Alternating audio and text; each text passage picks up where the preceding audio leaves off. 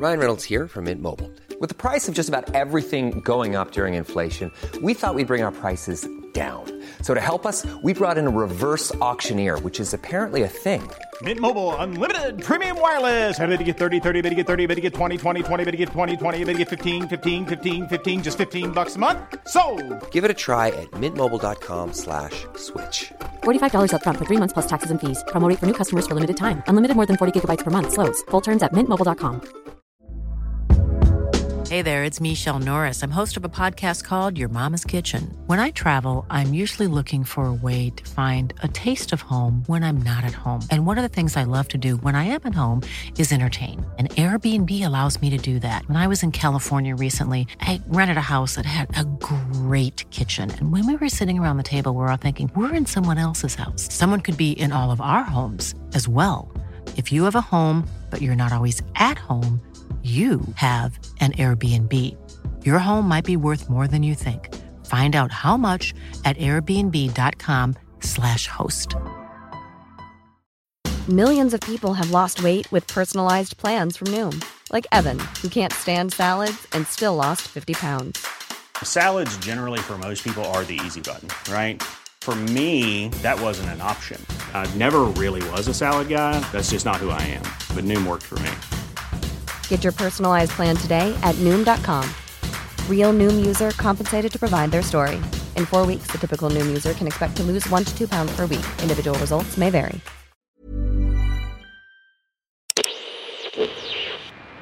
We could form our own secret society.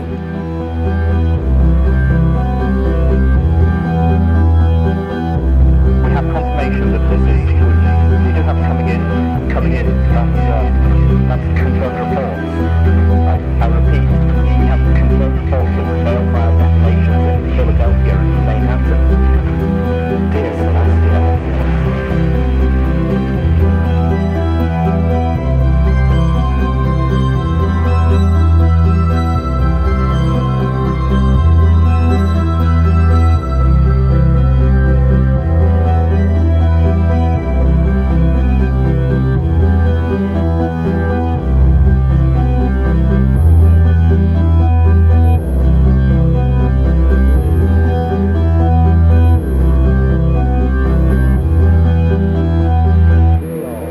That was Blue Boy with Grave Fishin'.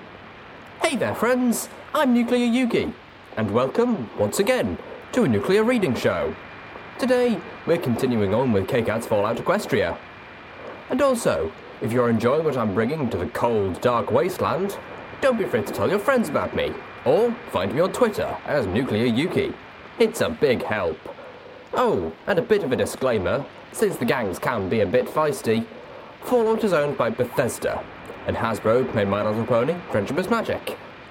With all that said and done, welcome, friends, to the Wasteland. Chapter 32. Conversations in the calm before. Well? I had just barely floated the painting of Splendid Valley back into place when Homage came in. Well, what? I asked, hoping I didn't sound as guilty as I felt. Did you sneak around my back and break into my safe to look at your memories, even after both I and you told you not to? Oh, goddesses. It was bad enough that I was disappointed in myself, but just how deplorable was it that I broke into Homage's private safe to do so? I hated my curiosity, and I hated myself for being so weak. I looked to Homage, wondering what to say. Should I admit it? Would it hurt her? Did she already know? Little Pip, Homage said with a sad yet stern voice. I don't know what upsets me more, that you broke into my safe and tried to undo everything you'd worked so hard for, or that you'd actually considered lying to me about it. But My heart broke. You paused to think. Homage frowned. It doesn't take that long to think of how to say yes. My gaze fell to the floor. I think you'd best sleep elsewhere tonight. I felt my blood freeze. I looked up into Homage's eyes, pleading. The beautiful little grey unicorn gave me a soft, sad smile. I was there when you gave your little speech to yourself. I knew you were probably going to do this, and so did you. I hoped you could be better than that." Her words hit me like a buck to the gut. "But I'm not angry at you for failing. Just disappointed." I would rather she be angry. Disappointed hurt so much more. I could handle being yelled at, but the idea that I'd failed and saddened Marge. Marge looked at me tenderly. "Before you let your worries take you to dark places, I'll tell you this up front. This doesn't change my feelings for you at all, and my disappointment will be short-lived. I'm not sending you away because I don't want to see you. I'm sending you away because you've been bad, and I'm punishing you." She gave me a little smile. "And I think we both know that you need that as much as deserve it." The smile faded. "I'll see you tomorrow, little Pip."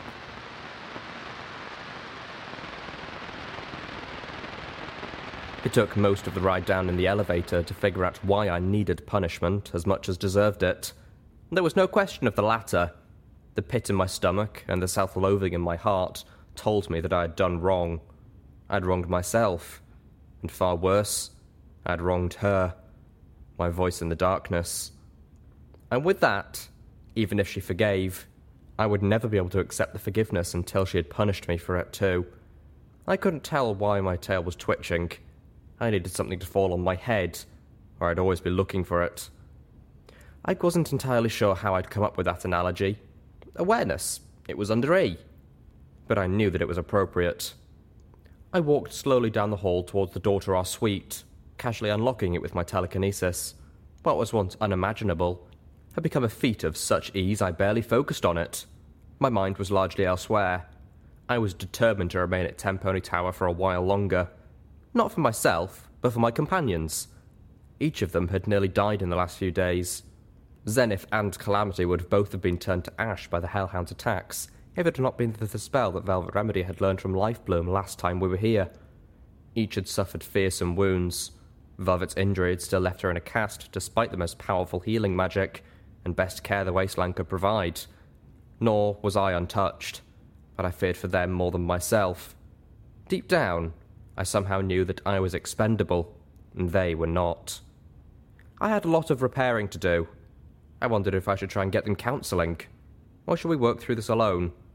I wasn't sure where best to begin, or even how much I may have already done. Was I doomed to spend the next days repeating discussions we'd already had, but I didn't remember, seeing my friends look at me awkwardly as I initiated difficult conversations for a second time? Couldn't I at least let myself have some notes? Of course, as they say, hindsight is... well, no. Even that didn't really apply. My hindsight was perforated. Even worse, I was smart enough to realise that I shouldn't be trying to put the pieces back together. If I thought about things too much, I might be able to reconstruct lines of logic that I didn't want to have in the forefront of my brain when I next confronted the goddess. I suspected that Trixie's telepathy didn't extend much beyond reading my surface thoughts. If it had, I think things would have gone a lot differently in Maripony. Or perhaps she could, but just required a level of focus the goddess couldn't commit to while maintaining a connection to all her alicorns. The fact that Calamity had been able to surprise her about something he had been looking at told me she wasn't nearly as top of my current thoughts as she wanted us to believe. Still, if I knew the plan, or even suspected what I was up to, there was no way I could avoid thinking about it while I enacted it. These thoughts so preoccupied my head that I did not even notice the sounds as I entered the room, but the sight stopped me dead. Calamity and Velvet Remedy, together, in bed, intertwined, moving, doing... I shouldn't be here, leaving now, bye! I'd become rather experienced at stealth. I was able to slip out fast and smooth, without making the slightest peep, without being seen. The click as I closed the door behind me sounded louder than Little Macintosh. I froze. My whole body was tense, my nerves covered in ice. My mind was reeling. I couldn't begin to formulate feelings of my own about what I had just walked in on. I was still panicking. On the other side of the door, I heard voices. My heart was pounding. "Did some pony just open the door?" "I locked it," he responded. And then, almost in perfect unison, "Little Pip!" I ran, as fast and silently as I could. As I raced down the hall, I could swear I heard Zenith's voice float out of nowhere, proclaiming, "Doomed."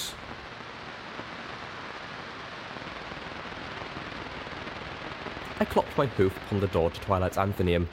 Part of me knew I was supposed to be banished from Mamage's company for the day, but I wasn't looking to get away with anything. Just to get away. I needed a place to hide, and a place to stay the night, and Homage came to the forefront of my thoughts. No pony answered. The door was locked, and I wasn't about to unlock anything else without permission. I dashed up the stairs to the balcony and lifted my hoof towards the door to the emergency broadcast station. Was she busy? Would the beat of my hoof interrupt a recording? Did I have the right to take that risk? And what would she have to say to me? How could I ask her to make an exception for me because I had managed to invade the privacy of even more of my friends? Doomed indeed, and I deserved it. I put down my hoof. I'd just spend the day wandering aimlessly around Ten Pony Tower, avoiding every pony, and waiting until the final hour of my exile was over. Not a problem. I could go half a day without getting myself in trouble. I heard a chime in the atrium below. The elevator door slid open. I crouched flat on the balcony as I saw Velvet, Remedy, and Calamity step out into the atrium. Calamity helping support Velvet with one of his wings. Oh, goddesses. I couldn't face them right now. I backed up against the MAS-EBS door, hiding. "Do you think she's upset?" Calamity's voice sounded below. I could hear the odd thump of Velvet's forelight cast as she moved awkwardly into the atrium. "Well, I wish that she'd just see this as an opportunity to get back at me for some of my teasing." Velvet Remedy's voice floated up to me. Her chocolatey smooth voice had a slightly harried timbre. "But I doubt that she will. The poor girl had a crush on me for ages, and while I have been under the impression that she's over it, I worry she might still feel hurt." Did I? I wasn't sure. I was still too wrapped up in the fear of being caught. And now, I worried that I might feel like that. It would be unfair, and selfish. I had a relationship with Homage that left me exhausted, to be honest. What right did I have to begrudge anyone else a relationship of their own? Especially my two closest friends. I should be happier for them than ever. "I honestly don't think you give Little Pup enough credit. She's got too much heart to let jealousy eat away at her. Or us. I reckon I got more to worry about in that regard from your bird." It dawned on me that I wasn't feeling happy for them. I didn't think I was jealous. I wanted to be a much better pony than that. If I was jealous, I didn't deserve the friendship of either of them. But no, I don't think it was jealousy either that I was feeling. It was concern, an achingly pessimistic worry. Calamity's voice rose up from below again. "Do you think she's here? Seems awfully quiet." "Yes, now that you mention it, if she was in Homage's company, I would expect we would be able to hear her. At least, that is what Zenith would have me believe." I buried my face in my forehooves, suddenly blushing. There was absolutely no way this could get more awkward and humiliating. "I mean, 31? Celestia's mercy." Okay, I was wrong. Now it couldn't get worse. "That's a lot, right?" Calamity asked in buckish ignorance. "Yes, that's a lot," Remedy said. I could almost hear the rolling of her eyes. "Did you?" No. Did Calamity really ask that? I heard the soft smack of Velvet Remedy's hoof. Good for her. "You do not ask a lady that, Calamity," she scolded. Then, in a smaller voice, she admitted, "Yes, twice." "Twice?" Oh, the big idiot. "And then she was..." I felt my ears burning as I realized my Pegasus friend was trying to do the math. "How the hell did she have time to come to Splendid Valley?" "Indeed," Velvet said with a slight trace of bitterness. "Clearly, Homage's cutie mark should be Little Pip. Obviously, that's what she's best at doing." I wanted to melt into the wall and disappear into some void beyond. I wanted the moon itself to come crashing down through the ceiling and crush me. I didn't want them to find me, and I didn't want to be hearing this private conversation. And the mere thought that they might discover I had been unintentionally eavesdropping made me die inside. I heard a splash. One of them had stepped into the fountain's pool. After Maripony, I finally understood the alicorn in this room, Velvet's voice mused, changing the subject. I had been wondering how and why Twilight Sparkle would have chosen such a decoration. When we do find her, Calamity stated slowly, I think you're to do the talking. Oh, and why is that? Well, y'all are just better at it than me. Little people want to know about what we are now and all. I just mess it up. And what are we now? Damn it. Calamity sighed in frustration and confusion. That's just the question I was trying to avoid. Slowly, he admitted, I don't know. Velvet's voice was gentle and kind. You're Calamity, and I'm Velvet Remedy, just like we were before, only more intimate. I heard another splash. I'm not going to push us to be anything more than you want us to be. I'm never going to tie you down or demand a commitment that you aren't looking for. I couldn't help but feel this conversation was built on a great many that I hadn't been privy to before, and that I had no excuse to be listening to this one. My mind began to scramble for ways to escape. Yeah, I don't even need to ask, girl. I know, Velvet purred. But I need you to know that I'm not going to change anything about you. Well, except maybe for your grammar. I just want to be with you. If I opened the door behind me, closed it, and stood up quickly, surely they would think I just stepped out of the station behind me. It seemed like a good plan. The door was locked. Of course it was. Well, surely I couldn't get myself into any more trouble. Oh, dang it. I don't know nothing about what to say. I ain't any good with this sort of thing. You don't know anything to say, Velvet tried pointlessly. Yep, I wish I did. Maybe I should just hold you? The lock clicked. I slid the door open, then stood as I closed it again. Little Pip. Little Pip? I looked down at them, both standing in the fountain's pool, Calamity's forehoof sliding away from an interrupted embrace. My heart raced, and I blurted out the first thing I thought of. Oh, hello! I was just in there with Homage in the place, doing the thing! They were giving me odd looks. I wanted to face hoof myself into unconsciousness. Instead, I gave them a focused and probably awkward smile. They looked at each other, then back to me, their expressions melting into ones of compassion and concern. I realised that my awkwardness could have been taken as discomfort over what they knew I had seen, and not what they didn't know I'd heard. Velvet Remedy started to call up to me. The door behind me opened and Homage peeked out. Little Pip, did you just try to come in? Her eyes narrowed at me. That is not how punishment works. Calamity and Velvet Remedy exchanged looks of quick realisation. Doomed. I'm not a clever pony.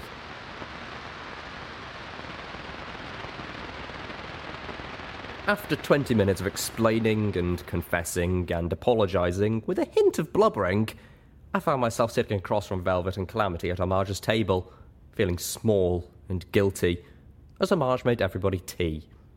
At last, however, I had been able to put solid thoughts with my feelings. The problem now was how, or even if, I should voice them. What if my worries were correct? What damage would I do by shining a light on them? Or worse, what if I was wrong? But my questions led to doubts in their own minds. The silence stretched awkwardly between the three of us. Velvet looked patient but strained. Calamity fidgeted. If I said anything, it would have to be now, while they were together, and could draw support from each other as they answered. But what if... Calamity rubbed a hoof on the table, absently asking Velvet, Hey, you figure they did it on here?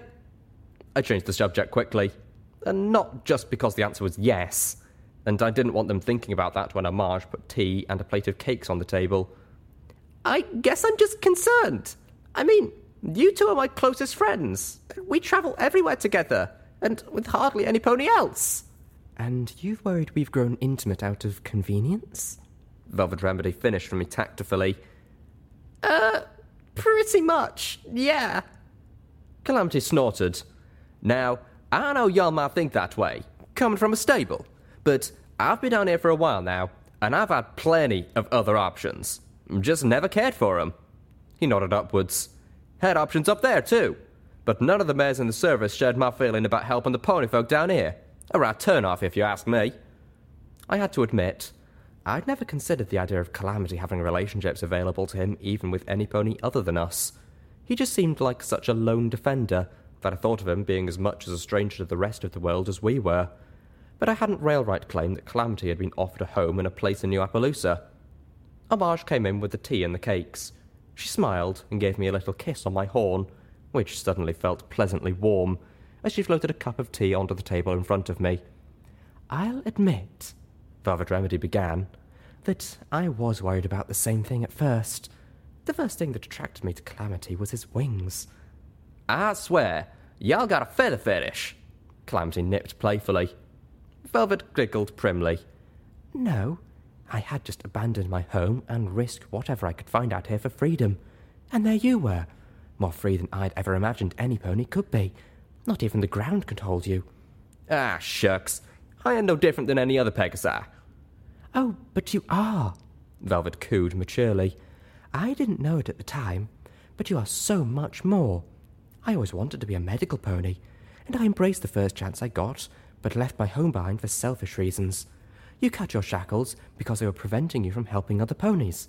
You freed yourself out of compassion and kinship." Calamity was blushing now. I realised I liked seeing him like that. It brought out a beauty in him. "You truly care about ponies," she continued, her eyes roaming over Calamity. "And I've seen how you are with us, especially with little Pip," she said, turning back to me. "He'll stand by you, never leave you, protect you even from yourself." "Always there to catch me," I found myself saying softly. Velvet Remedy smiled and nodded. "I feel safe with him around because I know he will protect us, especially you, since you seem to need it the most.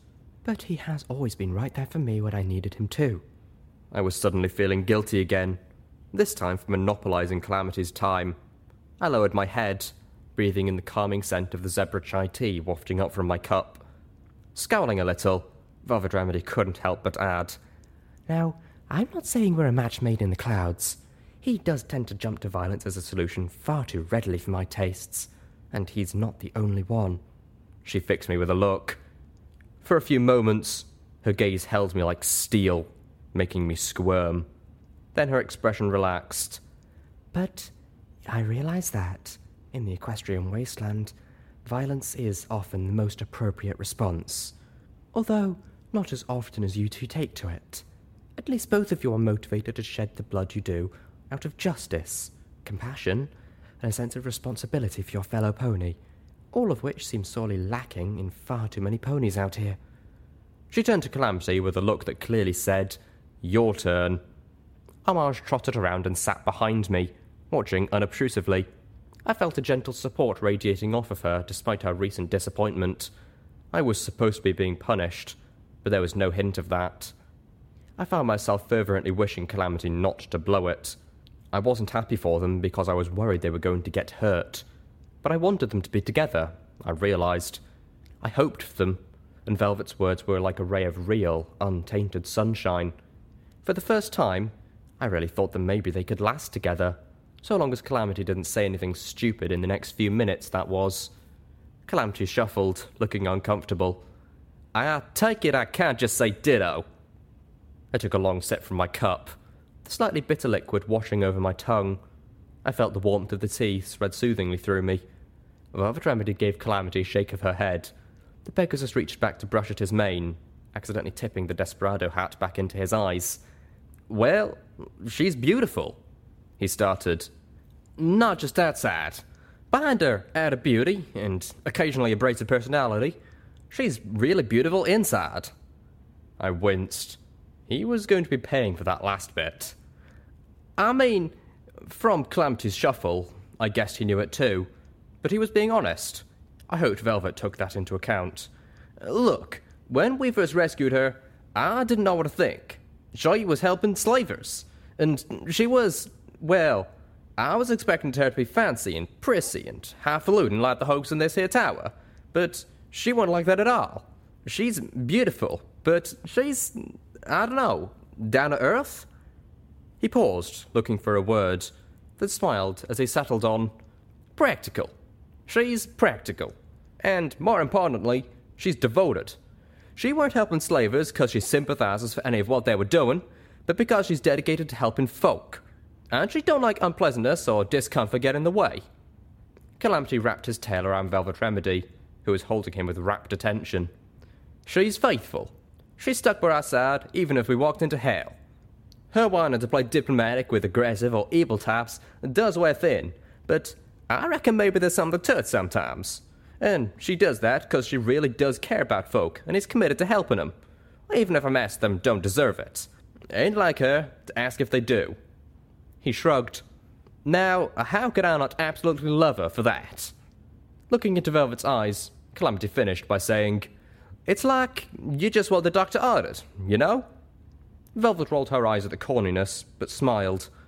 The equestrian wasteland ain't a pretty place. It's rough, and it's grim, and it's bloody. And some days, it can be hard to remember what's worth fighting for out here. But I don't have to look any further than at this here charcoal unicorn mare next to me to be reminded just how good ponies can be, and just how worth it all the struggle is. Part of me wanted to jump up and hug them. Part of me wanted to tell them to get a room. But then I was kind of to blame for them not being there. Okay, I'm convinced, I said with a smile. Amage wrapped her forelegs around me from behind.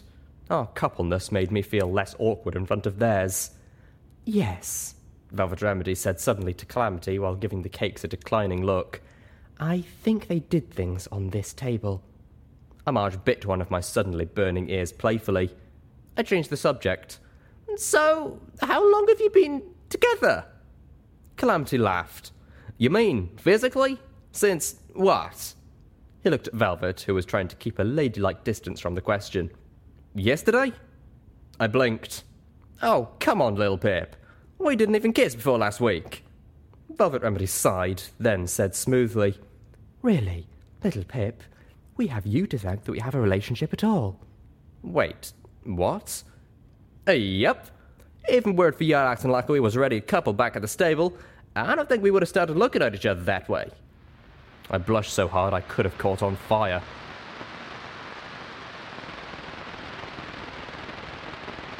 Calamity rolled 2 memory orbs across the table to me. You said it was okay to see these again. I caught them in a telekinetic blanket, careful not to focus directly on either of them. Are they mine? Nah, I traded for them. The caravan pony claimed they were genuine memories of Rainbow Dash. He gave me a wry smirk as my heart gave a little leap. I was actually thrilled to learn anything more I could about those ponies. When had it become such a passion? Are they? From what you said last time, Calamity responded with a voice suggesting he felt snookered. Not exactly. I floated them into my saddlebags for safekeeping and finished my tea. It was now barely lukewarm. The conversation had lasted a while. After Velvet and Calamity had taken their leave, I felt Amage's forelegs slip away from me. The cups, saucers, and plate of cakes lit up with the glow of Amage's horn and began to float themselves back into the kitchen sink. I felt like a warm blanket had been pulled from me on a chilly winter's night. I guess I should go now. I'm still being punished, right? I got up and began moving, but not in any particular direction. Yes, Amage said, a touch reluctantly. I wished punishment didn't mean having to be apart from her.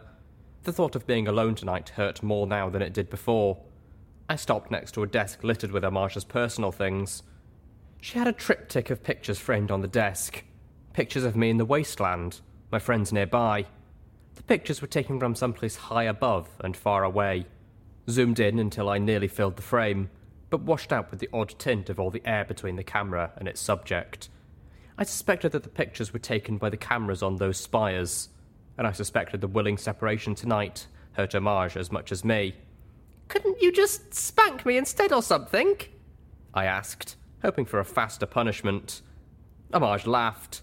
No, but tomorrow night I might, as a reward. I looked at her in confusion, one ear dipping. How would spanking be a reward? Oh my gosh! I lost balance, my head crashing into the desktop. I backed up, stumbling and seeing stars. Amage was chuckling even as she trotted up to make sure I was okay. I think I better go now, I told her, before I hurt myself. Again.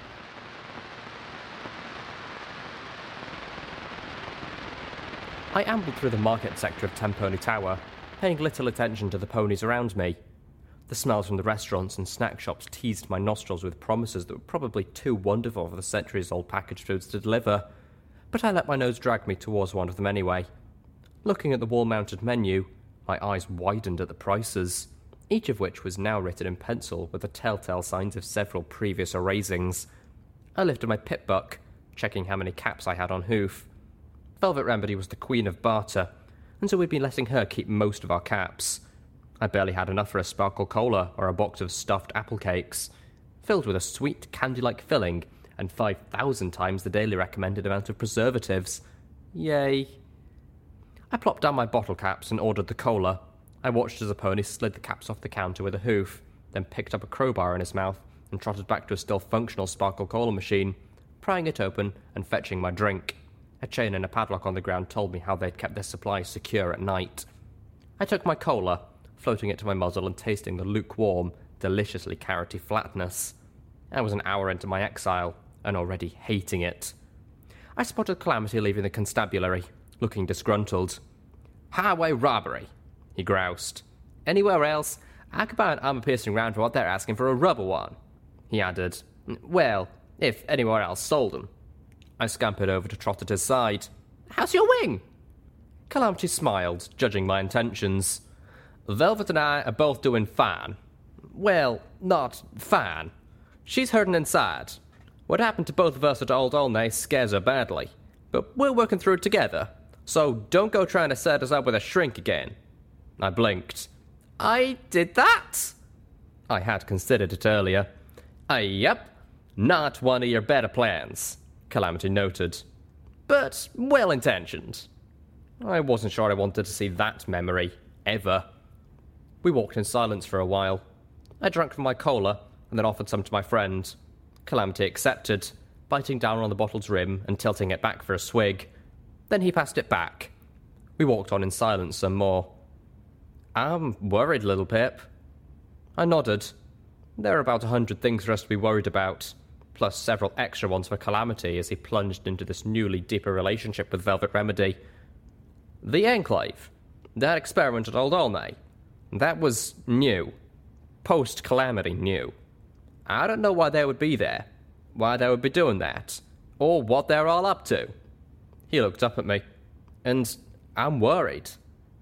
Of all the possible worries he might have, this was the one I expected the least, but I knew that I shouldn't have.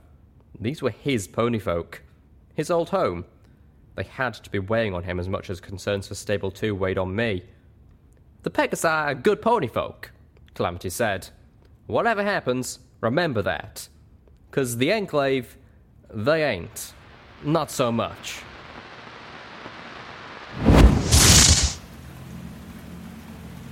I was in a large foyer marbled in grey. Large vertical windows let in the grey light of a rainy day. Outside, a dozen ponies were protesting, chanting and waving signs in the rain. Inside, ponies trotted about on personal business, or stood conversing in clumps. Many wore long raincoats still slick with a wet sheen. A few were hauling small wagons filled with boxes. My host was an earth pony mare sitting behind a long counter, gazing languidly at the text on a terminal.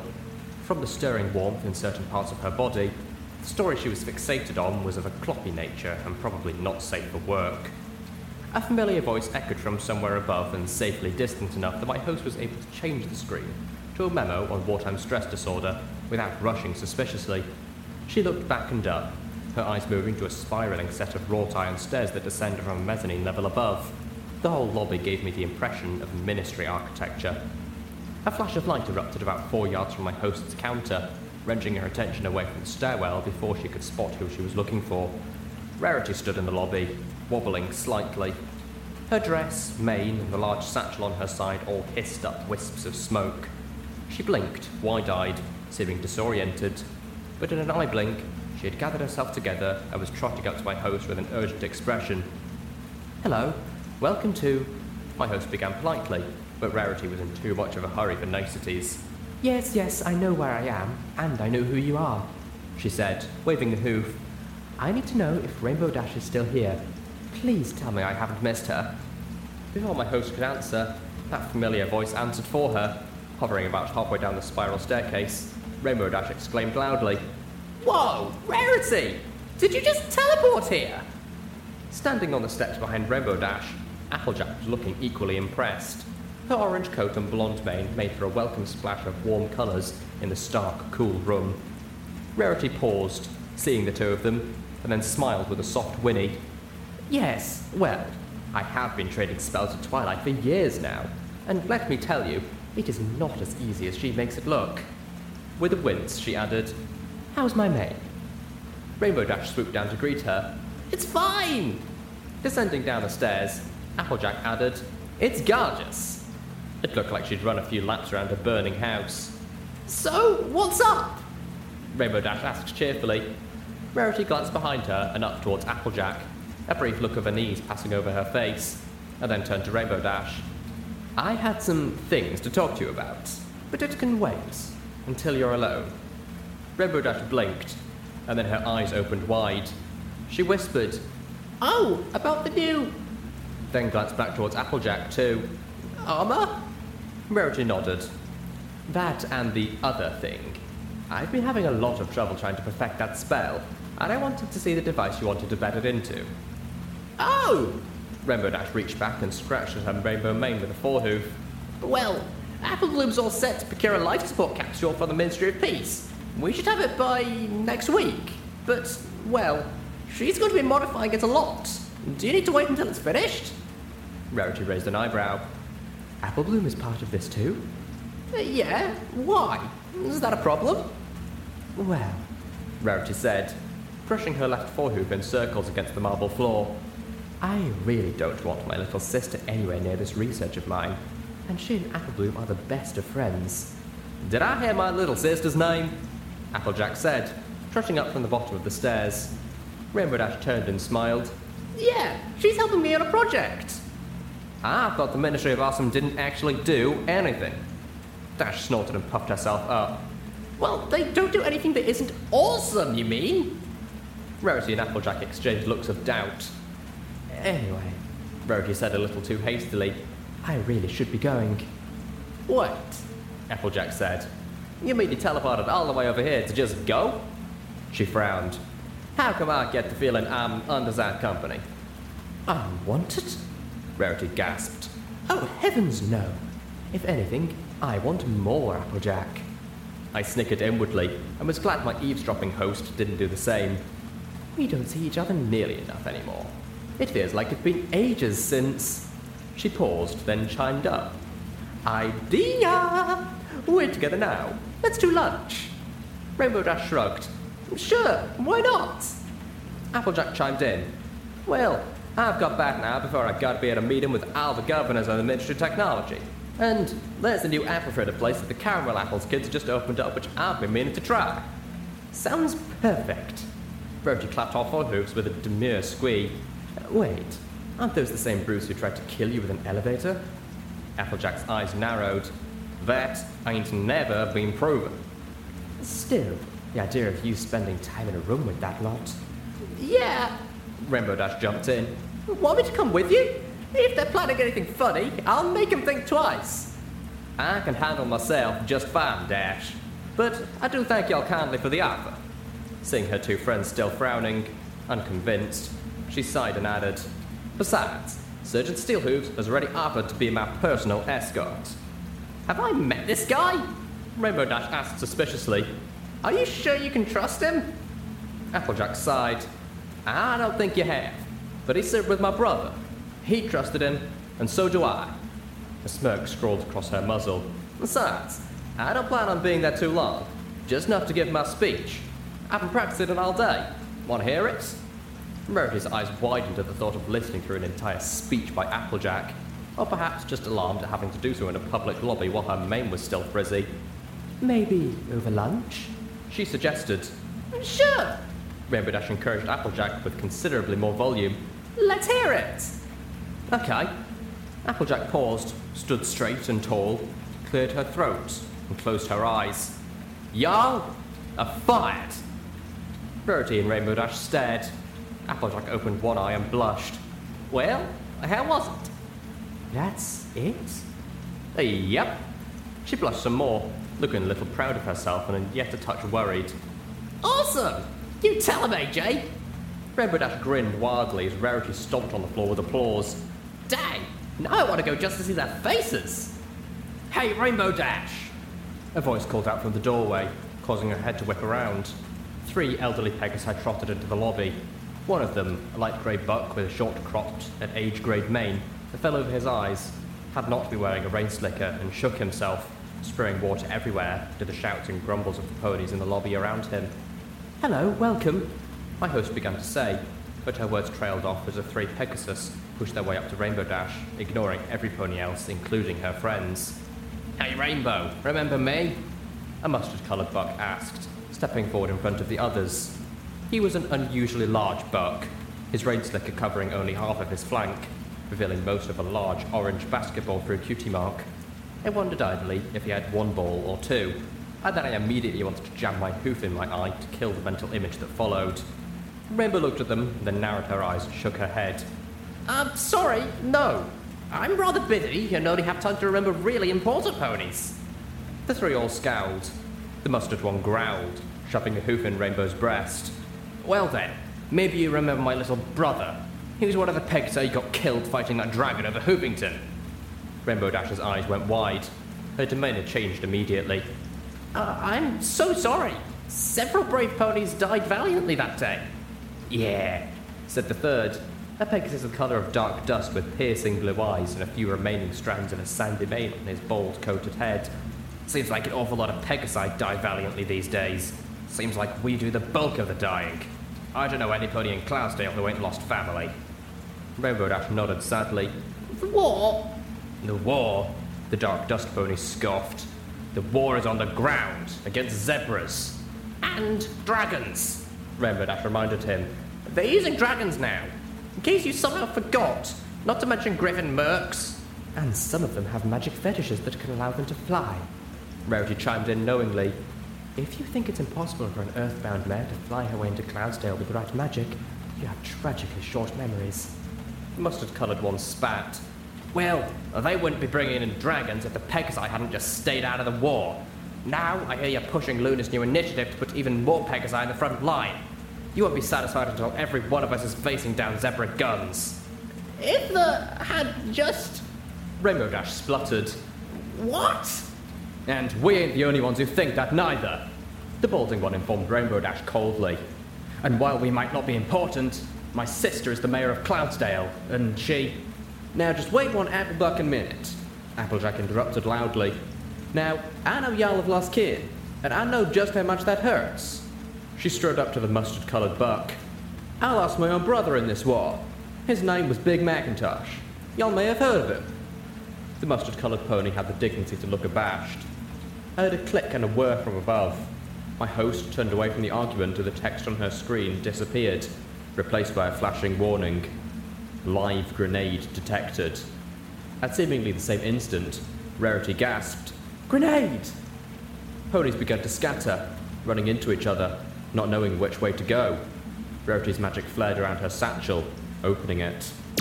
Beams of coloured light shot out from the twin magical energy turrets, which descended from the ceiling. They struck a pony in the crowd, turning her into a burning pink silhouette of whoever she had just been. My host looked down, scanning the floor, her actions seeming unbearably slow. I mentally shouted for her to duck for cover, but she seemed transfixed. Her eyes fell upon the metal apple not 2 yards from her desk. The dark bulk of a large open book fell down over it, and 4 white hooves jumped on top. The book! In an instant, lighted fire and a swirling magical energy underneath the book. A crackling sound that left a buzzing silence in its wake, and a ripping of explosive force that threw Rarity back. My host stumbled, disoriented, a ringing in her ears. Everyone was shouting, but their voices seemed muffled and far away. I'd spotted the black book. It had landed next to Rarity, smoking, but undamaged. I felt conflicting waves of horror and relief. How could any book survive smothering a magical energy grenade? What kind of book was this? And yet, the stars that it wasn't hurt. The book was dangerous, but it was valuable. Just looking at it, I knew how useful it might be. Rainbow Dash was fast. She flew up to my host, breaking her out of her fear-induced paralysis with a clop of her forehooves. "Lock this place down!" she shouted over the ringing in my ears. "Gather the witnesses and call the Ministry of Morale. Some pony saw something, even if they don't know it." Applejack was trotting around, calling out, "Is every pony okay? Any pony hurt?" She turned to my host and lifted a hoof as she shouted.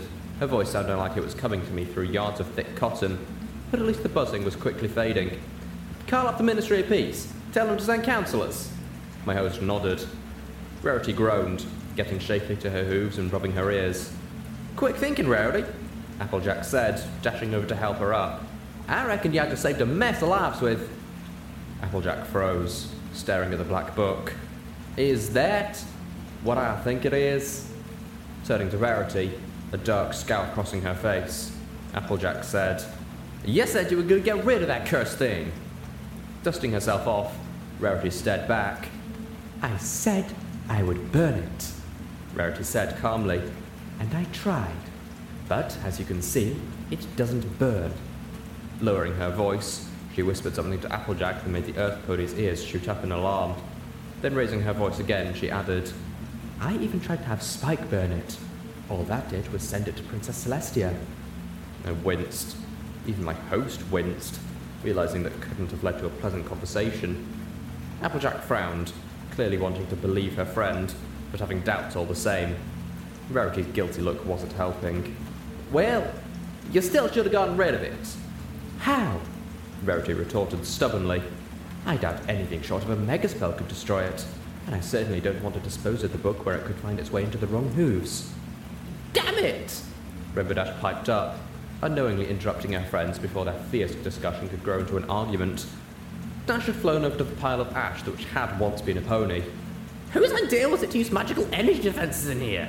A pile of ash isn't going to conveniently tell you who it was, or offer up its former possessions for investigation." "Zebra sympathizers, I would suspect," intoned Rarity dourly, turning towards the very upset blue-coated Pegasus. "Y'all shouldn't jump to that conclusion, Rarity," Applejack warned. "I don't like this blaming zebras for everything that goes wrong." "It certainly wouldn't be the first time they've taken a shot at me," Rarity bristled. She looked at Applejack with surprise. "After Zakara's betrayal, I'm surprised you still defend them." "Just because Zakara turned out to be a bad apple, don't mean all of them are," Applejack insisted.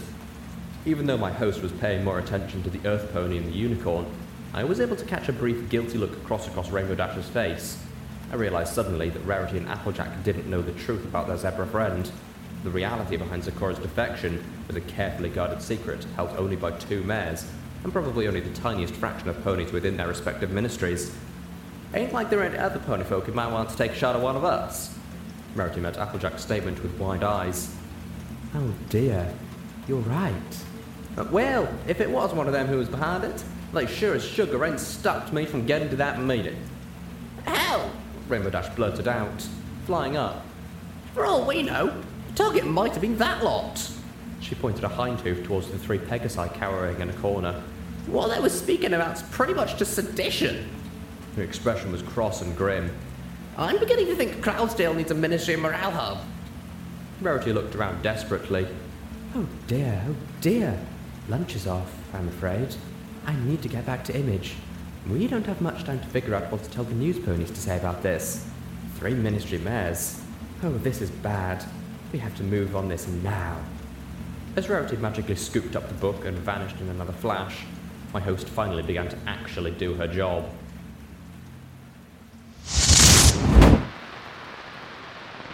When I returned from the memory orb, I was no longer on the secluded bench outside some restrooms where I'd laid down to view it. I was someplace else, dark and cold. The black book floated in the darkness before me, just an afterimage that was already fading.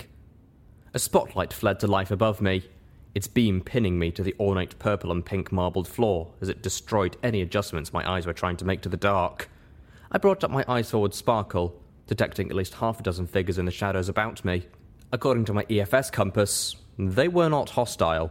That only relaxed me slightly, considering I had apparently been abducted. "Hello?" I asked. not trying to keep the annoyance from my voice. Who are you, and what do you want? I immediately suspected they wanted me to do something, some task to perform, some new distraction that would further divert me from my date with the Canterlot ruins. If so, they were in for a disappointment. I chose when and if I strayed on task, and I'd done too much of that already. There was a clock ticking, and there was a bomb poised to destroy this very tower and everyone in it. I did not have time for games. A pony trotted forward, concealed under a full robe. Under his hood, his face was cast into black shadow by the light from above, but the folds of the hood made it clear that he was a unicorn, and enough light bounced up from the marbled floor to recognise a mottled brown coat. "Greetings, little Pip," said a familiar voice that I couldn't quite place. The voice had the tones of a refined gentle stallion, but shied away from sounding too haughty. "We apologise for the rude awakening." We who? I asked, but I already knew. "We call ourselves the Twilight Society," the gentle stallion proclaimed. I forced myself not to ask if he was kidding. Very enigmatic. And who are you really? I said, biting back Dika's sarcasm. And what do you want? The unicorn under the hood restrained a chortle. He whinnied. "Why, that is exactly correct. You two have enigmatic titles, do you not? Stable Dweller? Wasteland Heroine? We have been told that you are the saviour of the wasteland and the bringer of light." I cringed. They weren't titles I'd ever wanted, nor ones I had ever thought myself worthy of. And now I was under a spotlight, being judged for a reputation I couldn't control and couldn't live up to. "What we want," the gentle stallion continued, "is to know who you are, really." I snorted. "And you kidnapped me to find out? You could have just asked." "These conversations are not for prying ears," another voice said from the darkness to my left. "You have already been in places you were not meant to be, shown things no pony was allowed to reveal," a third voice said, this time to my right. Suddenly, I was worried for Homage. She'd clearly broken the rules of this overly dramatic group of ponies to help me. What might they do in response? Murmurs rippled through the darkness around me. "You have used for your own goals the very secrets that we hold guardianship over." "Oh." "I know too much, right? Is that what this is?" "That is but half of what this is," the gentle stallion said, addressing me. "We have been counselled to make available to you the full might and mystery of this place. We have not yet made our decision, yet you have availed yourself of our secrets anyway." "You are a risk," claimed the voice from my right, "not only to us, but to all that could one day be accomplished with what we guard here." I stomped. Bullshit! I've heard that crap before. 200 years, and you've done nothing with what you have. I turned, advancing towards the source of the voice on my right. A cloaked pony, hiding under a hood as he hid in the shadows. He backed up, bristling nervously. "You're hiding your secrets away because they're special," I spat. "and they make you feel special and important, not because you're ever going to put them to any use to make a difference." "Temponi Tower is a bastion of a civilization in the wilderness," the gentle stallion commented serenely. "I would suggest we have done quite a lot." "Yeah, it is. But that isn't you, is it?" I rounded on him. "The only damn one of you doing any good at all is..." I paused before I said her name. "DJ Pone 3. "At least she can keep a secret," nickered a fourth voice from somewhere behind me. "We are only the most recent inheritors of these secrets. You are unwise to judge us by the failures of those in generations past," the gentle stallion said. I frowned, biting my tongue. He had a point.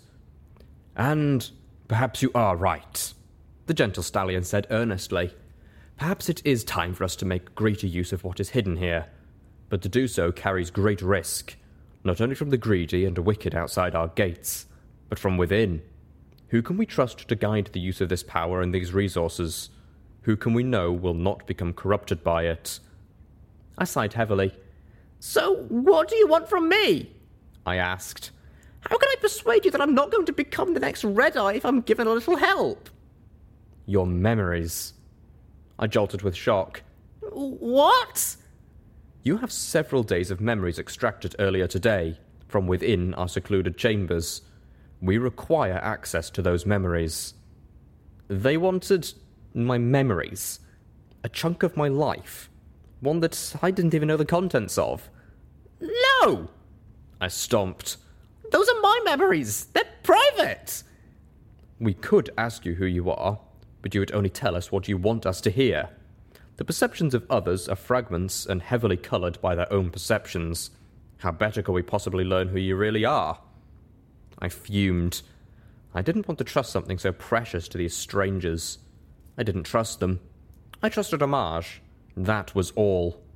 Plus, it felt wrong, like a violation, which I knew was hypocritical at best considering how much time I'd spent prying into the memories of others. The voice on my left intoned, "We already know that Red-Eye is threatening this tower and the lives of every pony in it to motivate you. If you're playing with our lives, do you not at least think we deserve to know what the score is?" I stopped fuming, considering that. Finally, I took a deep breath. "Will I get them back?" If the answer was no, the deal was off, and if necessary, I would fight my way out of here. Of course. Fine! Then yes, but on 2 conditions. Underneath his robe, the gentle stallion cocked his head. And what conditions would those be? 1. The memories do not leave Homage's possession. I trust her to guard them. So far, I have no reason to trust the rest of you. Agreed. And 2. Homage continues to live here as long as she wants, safe from any repercussions of having helped me for revealing what she did. More murmurs, unhappy ones. Non-negotiable, I said. I hoped I still had this card to play. What if they decided they really weren't that interested in me after all? But the gentle stallion answered, "Agreed." I felt a sigh of relief. Conditionally. I felt my heart skip a beat. The robed pony elaborated. No actions will be taken against Homage until all of us have had the opportunity to view the memory orbs. Should what they reveal of your character and methods persuade us to deem you an asset rather than a threat, then no action will be taken against her, and record of her misdeeds will be expunged. If, however, your memories prove you are a menace to our society, or this tower as a whole, then Homage will be judged accordingly. I knew that by agreeing to this, I would be putting my memories in jeopardy, running the risk that I might never see them. But in the end, what else could I do? My memories were a small price to pay compared to the potential rewards. I prayed that I had at least a shred of the character that DJ Pone 3 attributed to me. I was relying on myself to have at least been a decent pony.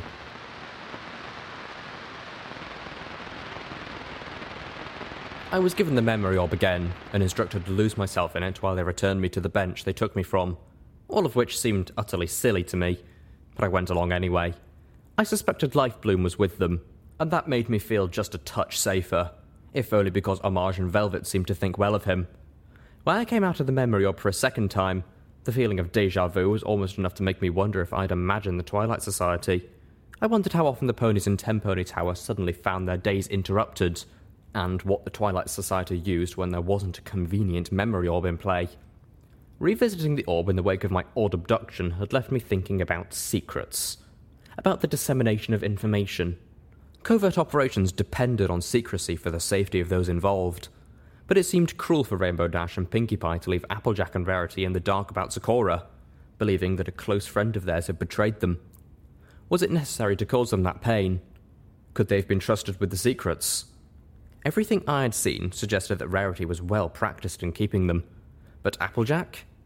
How convincing could the bearer of the element of honesty be if put into a position where she had to maintain a lie? Was it better for every pony, and one zebra, that she not know? I packed up the memory orb, checking that my pitbuck to make sure the others were still with me, and with all my equipment in its proper place. Then, getting up, I started to walk down the hallway, away from the bathrooms. My mind was still engaged in contemplation. Likewise, it was clear from several previous memories that the mares knew the truth about the zebra religion, or at least knew enough about their beliefs regarding Nightmare Moon to try and use that against them. But Steelhooves had been blindsided by the idea. Clearly, a decision had been made by the heads of the government not to inform the general population, or even the lower ranks. I found myself second-guessing the decisions, even though I could understand why. How demoralising would that knowledge have been? Would knowing have served any positive purpose? Littlehorn was such a painful horror, the massacre of a school full of pony children, that it left a black and a weeping wound in the psyche of Equestria.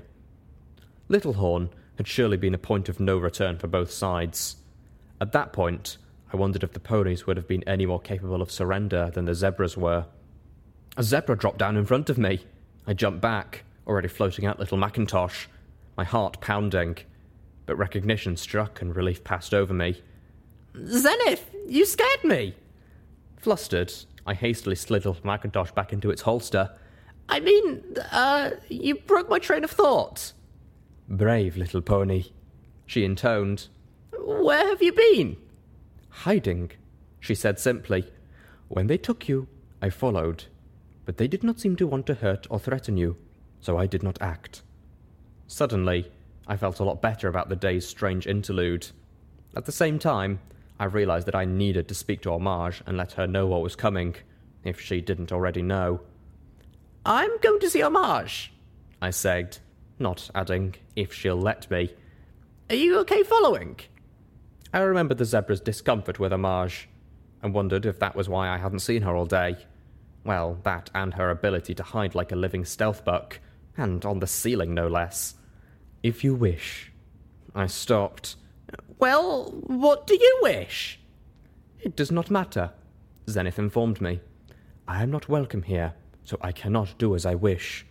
For too many, my stripes make me the enemy. Or worse, a demon from the past responsible for all the misery in the world." "That's unfair." "It does not matter that it is unfair. It still is." She looked down. "Sometimes I feel as if I am an earth pony, and my stripes are really great wounds. A punishment for some great wrong the ancestors of my ancestors were connected to." I shuddered, as much as the pain and resignation in her voice as the mental image her words conjured. There had to be something I could do. "If you could do anything, what would you want to do most?" "I would like to go shopping," Zenith said. She smiled at my surprise. "What? Everyone likes to shop.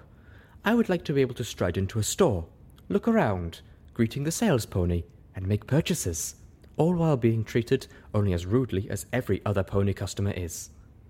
I felt a little rocked by the normalcy of the request. I tried to imagine how it must be not to be able to even go into a shop. To buy. I couldn't, and I felt awful for it.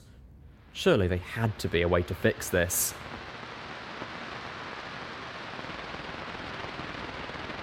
"We could dye her coat a new colour," Homage suggested as she floated the huge painting of Splendid Valley away from her safe. She was moving my box of memory orbs to another location so that she would not have to reveal this safe when the Twilight Society came for them. A near black charcoal would hide her beautiful stripes enough for a modest gown and hat to obscure them completely, although for the life of me, I can't imagine wanting to do that. Homage turned and smiled warmly to Zenith.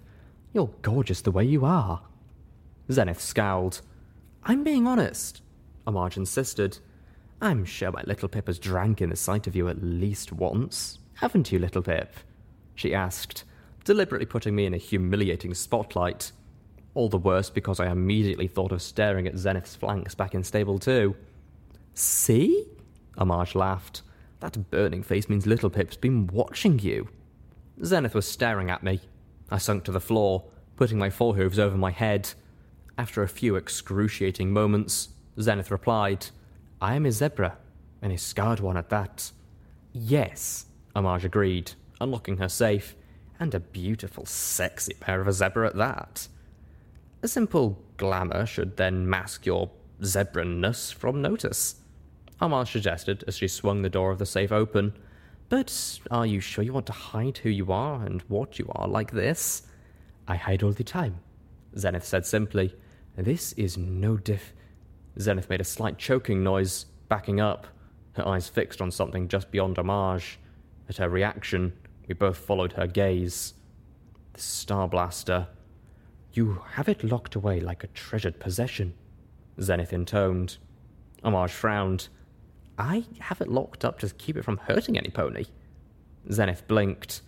The zebra cast look to me as she slowly asked, "Then you know that it yearns to kill." Amaj gave me a quick, quizzical look. I tried to return it with an expression that told her Zenith was deadly serious in the claim. Amaj didn't laugh. She didn't look like she found the idea even a little funny. "I'll admit, I'm a much better shot with that thing than I've been with any other weapon I've tried, including other magical energy weapons. But I attribute that to magical energy weapons being damn rare in most parts of the Equestrian wasteland, and all the others I've had have been poorly maintained pieces of trash." Zenith remained silent, waiting. "No, I don't think it actually wants to kill. I don't believe the thing is alive or sentient," Amaj told her. "But I do believe that it was made by crafters with murderous intentions." "Crafters?" Zenith asked. "It's a complex technomagical tool. I don't think the stars just willed it into existence. Someone, or something, made it." She looked at the zebra. "Isn't that how the stars work? They help guide people to their own destruction?" I was startled by the response. I remembered now that it was Amaj who first spoke to me of the zebra's mythology, and she had spoken as one who put some credence to the notions. "Then you believe as we do?" Zenith asked slowly. "I believe that most all religion is born of a mixture of truth and fantasy, hope and fear. How much truth is in all one mythology is hard to say." Amaj pulled the box full of my memories from the safe before closing the safe up again, sealing the weapon from the stars away once more. "But I believe that the amount of truth in the zebra's legends is a good bit more than zero. I don't believe that your ancient ancestors understood the stars nearly as much as they believed they did." Amaj looked at me, addressing us both. "But I've seen enough to be certain that the void beyond the moon holds wonders and terrors far beyond our imaginations, and that at least some of what is out there is malicious beyond our conception of evil, and is looking this way with hostile intention."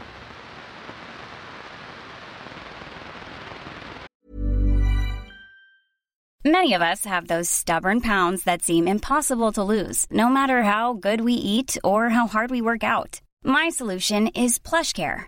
PlushCare is a leading telehealth provider with doctors who are there for you day and night to partner with you in your weight loss journey. They can prescribe FDA-approved weight loss medications like Wegovy and Zepbound for those who qualify. Plus, they accept most insurance plans. To get started, visit plushcare.com/weightloss. That's plushcare.com/weightloss. I'm Sandra, and I'm just the professional your small business was looking for. But you didn't hire me because you didn't use LinkedIn Jobs. LinkedIn has professionals you can't find anywhere else, including those who aren't actively looking for a new job, but might be open to the perfect role, like me.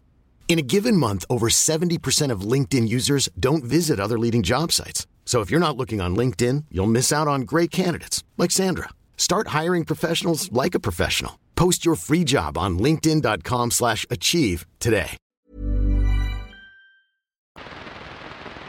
"I have changed my mind," claimed the exotic voice of the charcoal black earth pony next to me, who was really Zenith.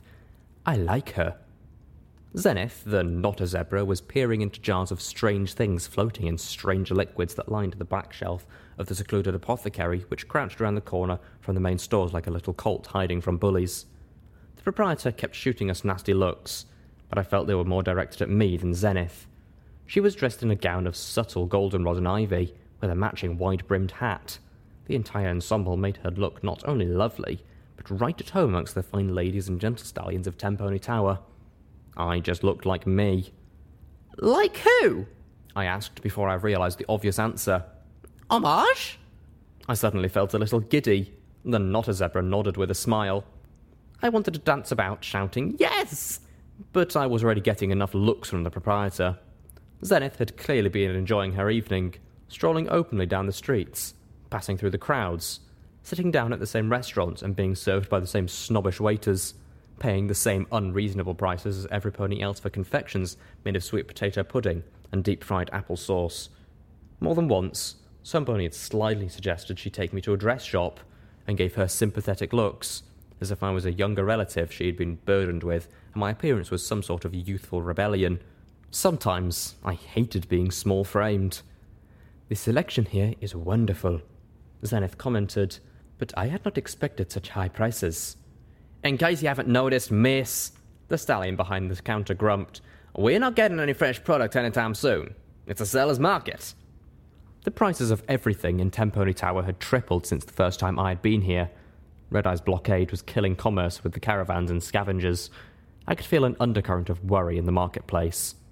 Earlier, a mayor had snorted, exclaiming, "The mere thoughts of the wines meant for my cellar being sold instead in one of those dirty little places like Gutterville or Arbu gives me the vapours." I'd remembered how much I really didn't like the company of these ponies. Shouts from outside drew our attention. Zenith smiled politely to the stallion glowering from behind the counter, saying, "We will be right back."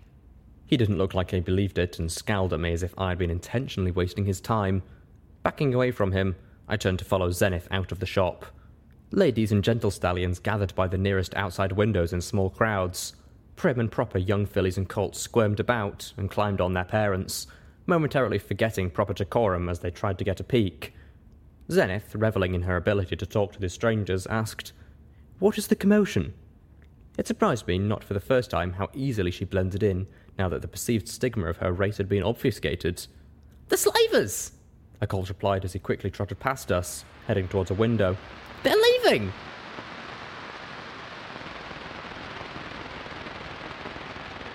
"I don't like this," I told Zenith as we stood at one of the windows, looking down through the darkness of early night. The burning lights of torches drifted away from the base of Tempone Tower like rivulets of lava. Over half of Red-Eye's forces were pulling out. "The only reason I could think of for Red-Eye to withdraw before I fulfilled my end of the bargain is if he decided to blow the tower anyway. Now!" "But then, would he not remove all of his men?" Zenith asked cautiously. "Not if he wanted to make sure we weren't able to evacuate," I suggested, although I realised it didn't make much sense. I couldn't think of another reason for this behaviour. "Perhaps it is part of your cunning plan," Zenith suggested hopefully.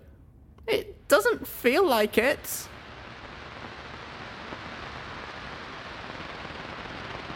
"Aren't I supposed to be being punished?" I asked, sitting on Amage's bed inside Twilight Sparkle's Anthenium, staring out of the huge windows at the retreating forces. I was tense and worried. I wanted to know what Red-Eye was up to and why he was making a move. And while I had nothing but a gut instinct to base my opinions on, it didn't feel like it was something I'd predicted. Throughout the tower, the ponies were cautiously optimistic. "I gave up," Amage admitted as she sat down behind me and began to massage my shoulders, working to relieve my tension. Zenith had convinced me not to assume the worst, but that didn't keep me from contemplating all the other avenues of bad. Amage's gentle hooves worked in slow circles over my shoulders and down my spine, moving towards my flanks. I couldn't hold back a sigh. My eyes flew open as a dark thought stuck into my brain like a dagger. "Amage, you know I've been tainted, right? The goddesses only know what that vile stuff did to me. I might be abnormal now." Amage giggled softly, not at all the response I had expected. "Love," she said, sending a thrill up my spine. "We've already had this conversation." "Oh," I said, feeling embarrassed. Amage planted kisses up the length of my mane. "The highlights. Both Dr. Helpinghoof and Lifebloom have given you a look over. There is a tiny mutation, but it's benign. Nothing to worry about." She gave one of my ears a nibble. "The fact that you risked taint for me and the ponies of this tower has not gone unnoticed, or unappreciated, especially by me." I felt relief. The dagger in my brain melted away. "I've even checked you over myself, quite thoroughly, and you are definitely still my little Pip." My ears shot up as she whispered, "Orb number 8.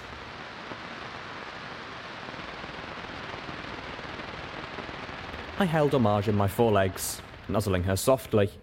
She leaned into me, her body warm, her breathing pleasantly heavy. "Amage?" I asked with trepidation. I didn't want to spoil the night. "Yes, love?" Amage's sweet voice panted gently up to me. "Are you doing all right?" "After that, oh yes," she giggled. I tickled her absently, enjoying the ability just to touch her. "You know what I mean. Things have been rough lately. And a few days ago, what you had to do to save us." Amage sighed and curled around to look at me, even though we couldn't really see each other in the darkness. After all you've been through for me, you're still more worried about me than yourself. That was a dodge, and I wasn't going to let her get away with it. That doesn't change the question. Joke Blue was usually the one doing the shooting, Homage admitted. I've only taken the life a few times, not counting beasts or robots. But each time, it was to save some pony. Although sometimes that pony was myself. She reached up a hoof to brush my muzzle. I don't like it. I don't enjoy it. I'm really no good at it. But I don't regret it.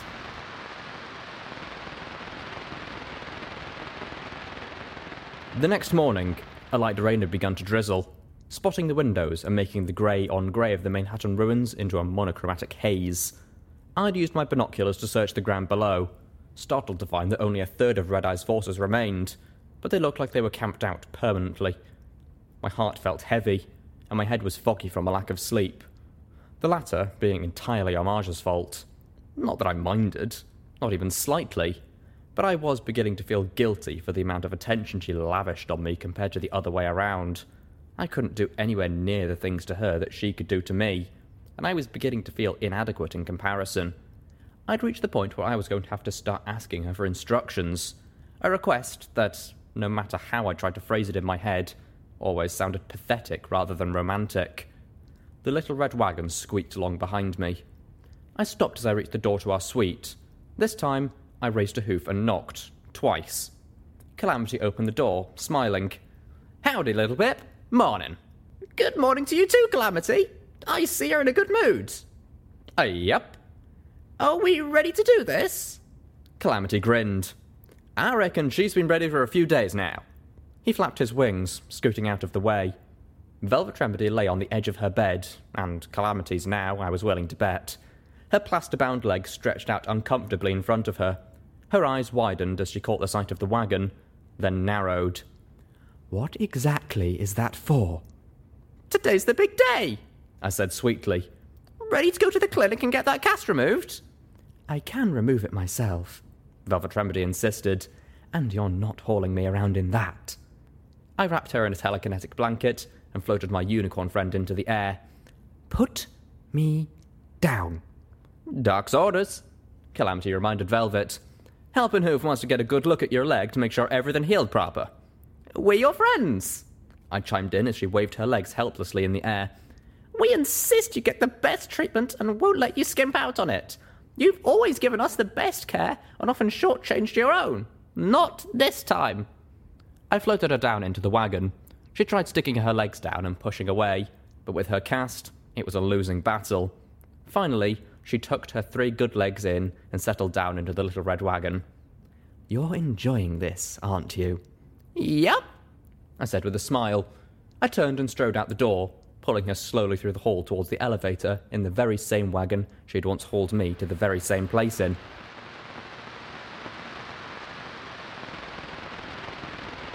You were right, I told Velvet as Dr. Helpinghoof did one final examination of my friend's foreleg. There was a slim scar that encircled her leg. It wouldn't even be visible when her coat had grown back. Velvet Remedy looked up at me as she flexed her foreleg in every possible way at the doctor's insistence. Lifebloom was standing nearby, his horn glowing as a spell allowed Helpinghoof to examine the inner workings of Velvet's leg. You said that I can't be trusted, I reminded her. She sighed heavily and started to say something that surely would have been comforting, but I didn't let her. I needed to say this. And where party time mentals are concerned, you are right. I can't be trusted. I frowned, trying to push the words out of my muzzle, knowing I had to. I don't know if I really needed them. There's a chance I never will. She didn't know the context of that. Only Homage and Zenith knew that my memories were now being reviewed by the Twilight Society.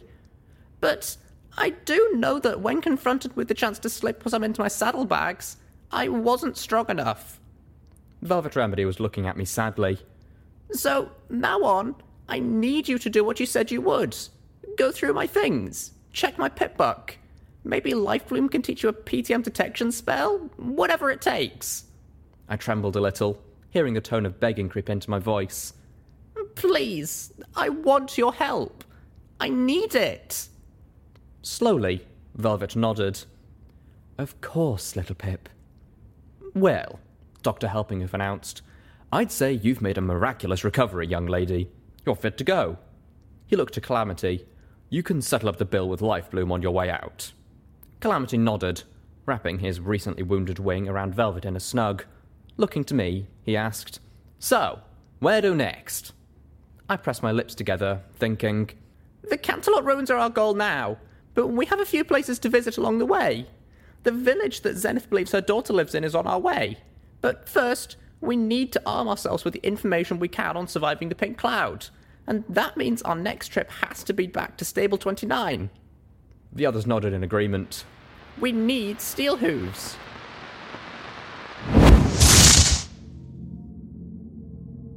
It was a particularly beautiful day in Ponyville. The sun was shining, pouring a warmth down upon the equestrian village that cheered both the land and the soul. Only a few clouds spotted the sky, and a mint-green Pegasus flew about overhead, belatedly kicking them away. Below, brightly coloured ponies trotted about their daily business, often stopping to give a neighbourly hello to those they passed on the street. A trio of bunnies darted between bushes, carrying radishes pilfered from somebody's garden. "Oh my," Fluttershy said, watching through strands of solid pink mane as the bunnies darted between her legs. For a moment, she seemed ready to break away from the other pony she was walking with to fly after them. "Now fella's doing all right," Applejack commented, looking up into the sky. "But it just ain't the same without Rainbow Dash."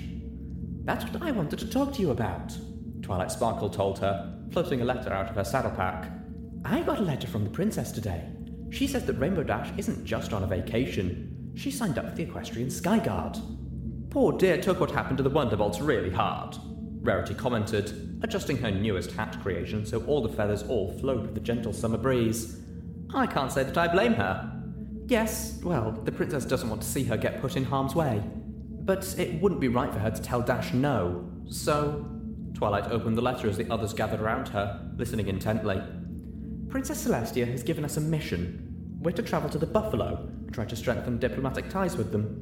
Given Rainbow Dash's previous experience with them, the princess feels that she would be the ideal envoy." "Oh, goody!" Pinkie Pie bounced. "I've been working on my song and I think..." "Oh, hey no," moaned Applejack. "Oh dear," winced Rarity. Ummed Fluttershy. "No singing," Twilight Sparkle said sternly. "But..."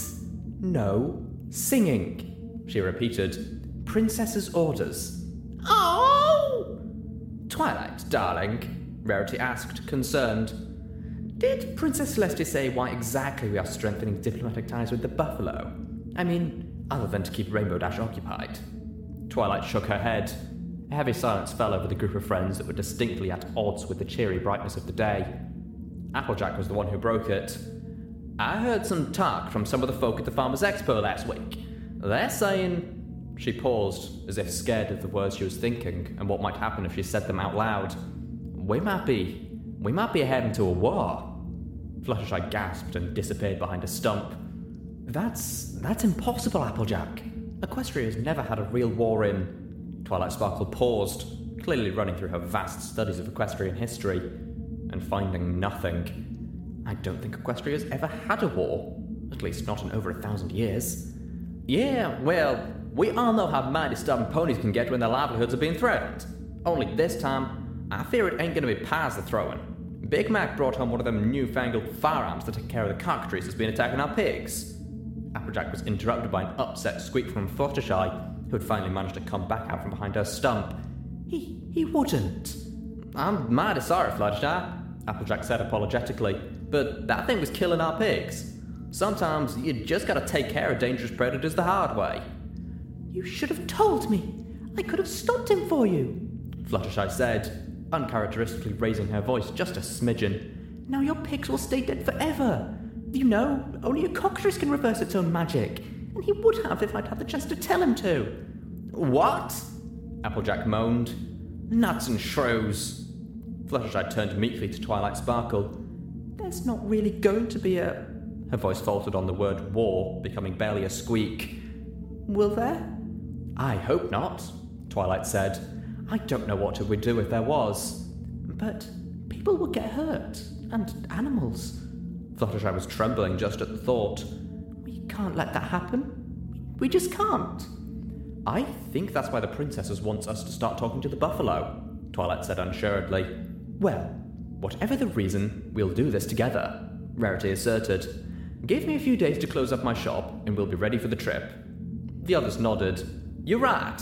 Ain't nothing we can't handle together, Applejack said, smiling at Rarity. Right, Twilight said, back on firmer ground. Whatever the cause, Princess Celestia has given us this mission, and we will not fail. This was familiar to her. She'd done this before, and she could do it again. Every pony, make whatever arrangements you need to. We may be gone from Ponyville for a while. I'm going to go get Rainbow Dash. We'll meet back here in less than 2 days. The faith she had in her friends virtually radiated from her. All of her friends nodded, Fluttershy looking both exceptionally nervous and particularly determined. Then every pony galloped off, leaving the yellow Pegasus standing on the path alone. Oh, so much to do, but we must not fail. We must not, she fretted. Who will take care of my animals? Can I help? My host asked, flying up to the distraught yellow Pegasus. Oh! Fluttershy jumped, then crouched meekly, looking around until she spotted me. Oh, hello, Ditsy-Doo. I didn't see you there. She looked away shyly. Sure, if you would like. I felt my host smile happily. Today was a good day.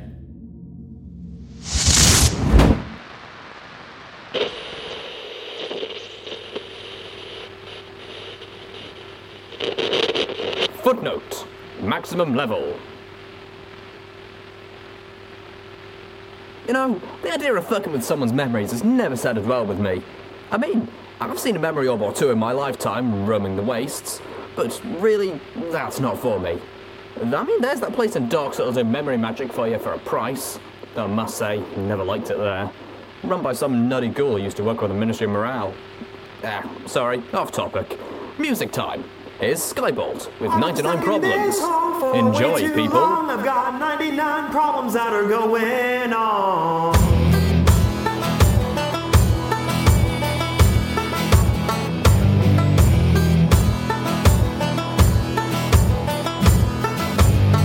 I woke up a mess of red and black, stiffed my suit and threw it back. The week pushed over insecurity, so much for camaraderie. This whole damn place is a house of cards, only one nudge from tumbling down. But I gotta be strong, if only for mom. We got 9 more, we got 9 more, we got 99 things that are going wrong. 99 problems, and the list goes on.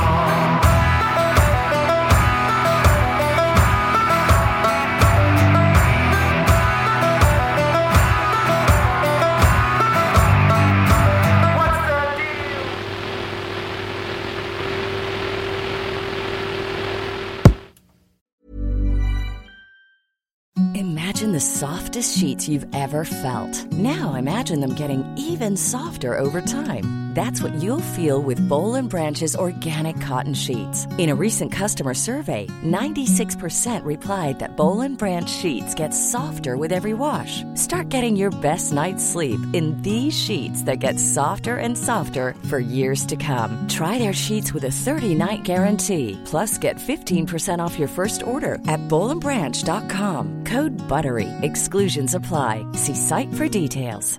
Hey, it's Paige DeSorbo from Giggly Squad. High quality fashion without the price tag. Say hello to Quince. I'm snagging high-end essentials like cozy cashmere sweaters, sleek leather jackets, fine jewelry, and so much more. With Quince being 50 to 80% less than similar brands. And they partner with factories that prioritize safe, ethical, and responsible manufacturing. I love that. Luxury quality within reach. Go to quince.com/style to get free shipping and 365-day returns on your next order. Quince.com/style.